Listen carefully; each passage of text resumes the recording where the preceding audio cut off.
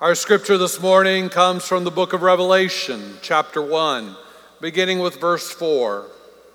To the 7 churches that are in Asia, grace and peace to you from the one who is and was and is coming, and from the 7 spirits that are before God's throne, and from Jesus Christ, the faithful witness, the firstborn from among the dead, and the ruler of the kings of the earth. To the one who loves us and freed us from our sins by his blood, who made us a kingdom, priests to his God and Father, to him be glory and power forever and always. Amen. Look, he is coming with the clouds. Every eye will see him, including those who pierced him, and all the tribes of the earth will mourn because of him. This is so. Amen. I am the Alpha and the Omega, says the Lord God, the one who is and was and is coming, the Almighty.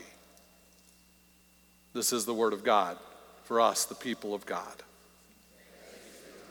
And now, God, may the words of my mouth and the meditations of each heart be acceptable and pleasing in your sight, O God, our rock and our Redeemer. Amen. You're probably aware there's a national conversation going on right now about government and power and authority, particularly around one person. Questions like, can power be abused? Is there such a thing as overreach of power? Is certain kinds of governmenting power meant to go unchecked? How much power does the president have by law? How much power is meant to be shared co-equally between the branches of government? And what about the power of the press? What about the power of us, the electorate? What about the influence of foreign powers? And when a country is as deeply divided as ours is now politically, when we're in the midst of an impeachment, where does the actual power lie? I mean, really, right now, who's in charge? Who's running the show? Now, you'll be relieved to know I'm not preaching about impeachment today. I'm not preaching about politics today. But I am preaching about a particular kind of government, a particular kind of kingdom. I am preaching today about a particular king. You may not know that today is the end of the Christian year, the last Sunday of the liturgical year, as we call it. And in many churches, it's called Christ the King Sunday. Now, I don't know if First Church has ever observed Christ the King Sunday before. Many churches don't. They emphasize more Thanksgiving, as that will be our holiday of the week, and that's certainly appropriate for churches to do. But I have a bias toward Christ the King Sunday, as it is the last day of the year. It's meant to be the climactic day. It's meant to be the grand finality, and in my mind, it ought to sum up what the whole year is about. So think about what the Christian year looks like. Next Sunday, we begin Advent. For 4 Sundays, we anticipate, we look to, we hope for the coming, anointed, promised King. Then on Christmas, of course, for 12 days, we celebrate his arrival in the baby Jesus, the newborn King of the Jews. Epiphany begins the season where we look at Jesus' life and growth, but it begins with 3 wise men, royalty, visiting from the east, bringing gifts for a king. Then begins the season of Lent and Holy Week, a 40-day journey with Jesus to the cross. I'll say more about that in just a moment. Easter, of course, is the celebration of his resurrection, his ascension into heaven, where Scripture says he now sits at the right hand of God the Father Almighty. Then comes Pentecost and the gift of the Holy Spirit given to us so that we continue the work of Christ as his church. Now, just a moment ago, we affirmed, as we often do, our belief in Jesus Christ in the words of the Apostles' Creed. We all said together, I believe in Jesus Christ, his only Son, our Lord, who was conceived by the Holy Spirit, born of the Virgin Mary, suffered under Pontius Pilate, was crucified, dead, and buried. The third day he rose from the dead. He ascended into heaven and sitteth at the right hand of God the Father Almighty. From thence he shall come to judge and the quick and the dead. And so it seems to me, as we retell this story Sunday after Sunday, year after year, that it makes sense to end the year focused on the significance of this unique individual, Jesus the Christ, Jesus the King. Now, you may recall from the story of Jesus that on the day of his arrest and crucifixion, the question of his authority as a king was called into question. Remember, the Jews had arrested him and they were looking for something to accuse him for. And so they brought him to Pontius Pilate, the local governor of the Roman Empire, the one who was empowered to execute the law. And literally, I mean execute. Now, he, of course, would be concerned about anyone who claimed to be the king. In his mind and in his line of authority, there was only one king that mattered, Caesar. There were other puppet kings like Herod, but they had submitted to the kingship of Caesar. And when somebody comes along with lots of followers claiming to be a king, well, you need to check that out. And so Pilate asks Jesus, "Are you a king?" Jesus replied, "My kingdom is not an earthly kingdom. If it were, my followers would fight to keep me from being handed over to the Jewish leaders, but my kingdom is not of this world." Notice he didn't deny it, did he? Of course I'm a king. Just not the kind of kingdom that you might be thinking of. Now, you may remember in the story, Pontius Pilate says, let him go. I find no fault in him. But the Jewish leaders pressed him. Imagine if Caesar finds out that you let go a would-be king. And so he is crucified. And what did they hang as the charge above his head? King of the Jews. Now, you and I know that Jesus was crucified for our sin and for our salvation. That's the theological understanding of that historic event. But for those who crucified him, those who gave the orders and followed the orders, they were crucifying a criminal of state, a rebel, a would-be king.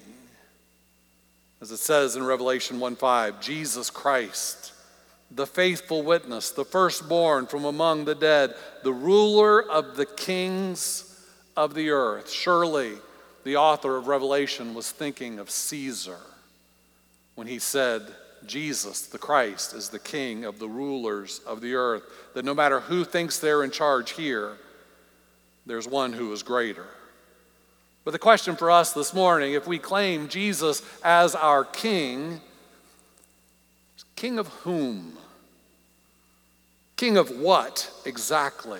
King in title only? Or king in actuality? Now, let's be honest. The term king probably sounds a bit antiquated, a bit archaic. Some even struggle with it theologically. Sounds a bit patriarchal. There aren't many kings and queens left in the world, and those that continue are mostly just figureheads. Probably the closest thing in our current world that is equivalent to a king of the ancient world are modern dictators, who are often absolutely powerful, sometimes tyrannical. Now, not all kings and queens throughout history have been tyrants. Some have actually been benevolent. They have seen their rule as an opportunity to benefit their kingdoms, and surely Jesus is a benevolent king. But thinking of earthly rule, earthly kings and queens, even the most benevolent of earthly royalty had privilege, had absolute power not granted to their subjects. Throughout history, there's always been a wide disparity between the ruler and the ruled. And so when we call Jesus a king, when Scripture calls Jesus a king, what do we mean? Because clearly, this is unlike any king the world has ever known. If we were to continue to read throughout the book of Revelation, you would come to Revelation 5:12, where it says, "Worthy is the slaughtered lamb to receive power, wealth, wisdom, might, honor, and glory and blessing." Isn't that an image? Seated on the throne of heaven, a slaughtered lamb. I don't know if you've ever paid attention to statues and artwork of royalty. I'm thinking of the pharaohs of Egypt. I'm thinking of the Caesars of Rome and Greece. Oftentimes their representation and artwork is significantly more impressive than I think they were in actuality. We are given the impression of grandeur. Isn't it interesting that our King presents himself to us with an image of sacrifice, a slaughtered lamb on the throne? Philippians 2:6-8 says, "Though he was God, he did not think of equality with God as something to cling to. Instead, he gave up his divine privileges. He took the humble position of a slave and was born as a human being. When he appeared in human form, he humbled himself in obedience to God and died a criminal's death on a cross." What kind of king is this? Unlike any other in history. Rob Bell says the way of Jesus is the path of descent. It's the path of downward mobility. Friends, our King wasn't born in a palace, as most kings and queens are. Our King was born in a barn. Unlike the kings of the earth who lead armies, our King led an army of nobodies. Former prostitutes, tax collectors, fishermen. Most of the kings of this world demand taxes of their subjects. Our King gave himself as a total offering. Most kings ascend thrones. Ours ascended a cross. Most kings and queens call for the death of their enemies. Ours was executed by his enemies as he said, "Father, forgive them, they know not what they do." Most kings and queens wear crowns of gold and jewels. Ours wears a crown of thorns. And here's also another major difference. Throughout history, if you had a king or queen that ruled over you, it wasn't by your choice. It just so happened you were born in that particular kingdom or were conquered by that king or queen's particular army. You didn't get to choose who your king was.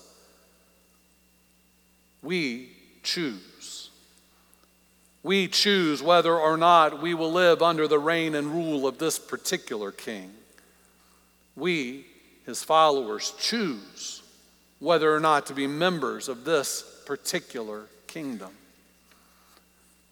Two words that we often use together in Christianity is Lord and Savior in reference to Jesus. When we call Jesus Savior, it's acknowledging that I need saving from something, my sin, my brokenness, and that Jesus is the one to do it through his death on the cross. But what does it mean when we call him Lord? Surely it means that he is God, that he is God's only Son, that he is divine. But it means more than that. Think of the expression that we use with nobility and royalty, lords and ladies of the court. To call Jesus Lord is to acknowledge his kingship. Imagine if we were to do otherwise. to accept Jesus as Savior, to say, yes, I very much would like to benefit from your cross, thank you very much, but the lordship thing, the kingship thing, well, I'm not so sure about that. It's absurd.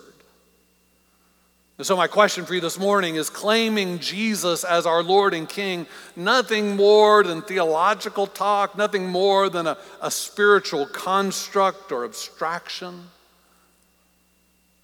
Or is Jesus Lord, my King, your Lord, your King?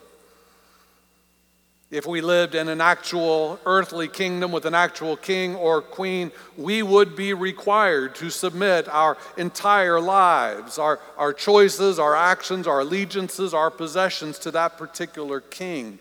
Do we do the same willingly, willfully to King Jesus? Do I willingly, joyfully accept and adhere to the laws of the kingdom of heaven as we hear them in the Beatitudes and the Sermon on the Mount? I mean, I'll be honest, the whole talk of kingship does sound a bit archaic, at least foreign. Sometimes we soften that. We talk about Jesus as friend. Oh, what a friend we have in Jesus. We talk about him being a comforter, a guide, a healer, a wise teacher, a helper, an ever-present help in time of need. All those are true, of course. Was that all Jesus is? Doesn't that limited understanding fall short of understanding Jesus as King? Doesn't Scripture require a good bit more of us than that? And if there's part of you that resists naming Jesus as King, if there's part of you that doesn't like that, is uncomfortable with it, well then let me ask you, who is your King? If it's not Jesus, who or what is? Your president, your politics, your spouse, your children, your parent, your career, your employer, your investment portfolio, your personal philosophy and ethics, or maybe it's just you. Maybe you are your king. Maybe you are your queen. To what or to whom are you bowed before? To what or to whom have you submitted your life? Friends, the older I get, the more I realize I need someone bigger than me. I need someone better than me. I need someone wiser than me. I need someone watching over my life that has a better vantage point than I do, than in the impulsiveness of any moment. I need someone who cares for me more than I care for myself. I need someone who has a better plan for my life than I have for myself. To put it in simple theological terms, I need a king. And frankly, you need your pastor to have a king. Is calling Jesus just submission to a theological idea? Or is it actually an invitation to be part of something greater? Revelation 1:5-6 said, "To the one who loves us and freed us from our sins by his blood, who made us a kingdom, priests to his God and Father, to him be glory and power forever and always. Amen." You see, if Jesus is our king, that means we are part of a kingdom. I love this quote by N.T. Wright. He says, "Plenty of people in the church and outside it have made up a Jesus for themselves and have found that this invented character makes few real demands on them. He makes them feel happy from time to time, but doesn't challenge them, doesn't suggest they get up and do something about the plight of the world," which is, of course, what the real Jesus had an uncomfortable habit of doing. Tony Campolo says, when Jesus saved us, he saved us to be agents of a great revolution, the end of which will come when the kingdoms of this world will become the kingdom of our God.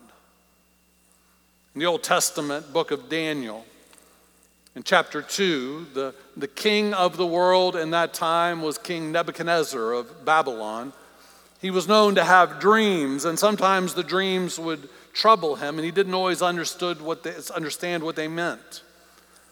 One particular dream was of a great, impressive, massive statue. Its head was made of gold, the chest and arms were made of silver, a midsection made of bronze, legs made of iron, and feet made of, who knows, clay. And in Nebuchadnezzar's dream, he saw that great, impressive statue crushed and come tumbling down. He looked for someone who might interpret what the meaning was, and he found Daniel, who said, that statue represents the kingdoms of this earth. One that has followed another, one that has succeeded, one has conquered, each one replacing the last, each one greater than the one that was prior, but none last forever. Then he says in Daniel 2:44, the God of heaven, by the way, who crushed the statue, the God of heaven will raise up an everlasting kingdom that will be indestructible. Its rule will never pass to another people. It will shatter other kingdoms. It will put an end to all of them, no exceptions. It will stand firm forever. Friends, that ancient prophecy is of a kingdom that you and I know and are invited to be part of. And it's ruled by a king who invites us to call him Lord and Savior.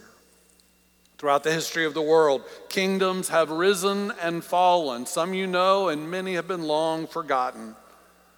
The world has been ruled by great kings, pharaohs, Caesars, emperors, chairmen, czars, dictators, generals, everyone gone.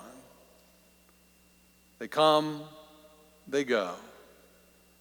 And they all have two things in common. None lasts forever. And every king or queen that has ever ruled this earth has feet of clay. All but one. There is only one king who is eternal. There is only one kingdom that is an eternal kingdom. Jesus Christ, the faithful witness, the firstborn from among the dead, the ruler of the kings of the earth. Who is your king? Let's pray. And so, at least in these moments, Lord, as we gather to worship you, we acknowledge that you are the one seated on the throne of heaven, that you are the one who, as unlike any other king, you've sacrificed yourself for us. You love us. You've given all for us that we might give all for you. You invite us to be part of your kingdom work as it advances across the earth. And so we submit ourselves to your reign and rule. Be Lord of all. Be King of all. Be ruler of all, including us. In Jesus' name we pray. Amen.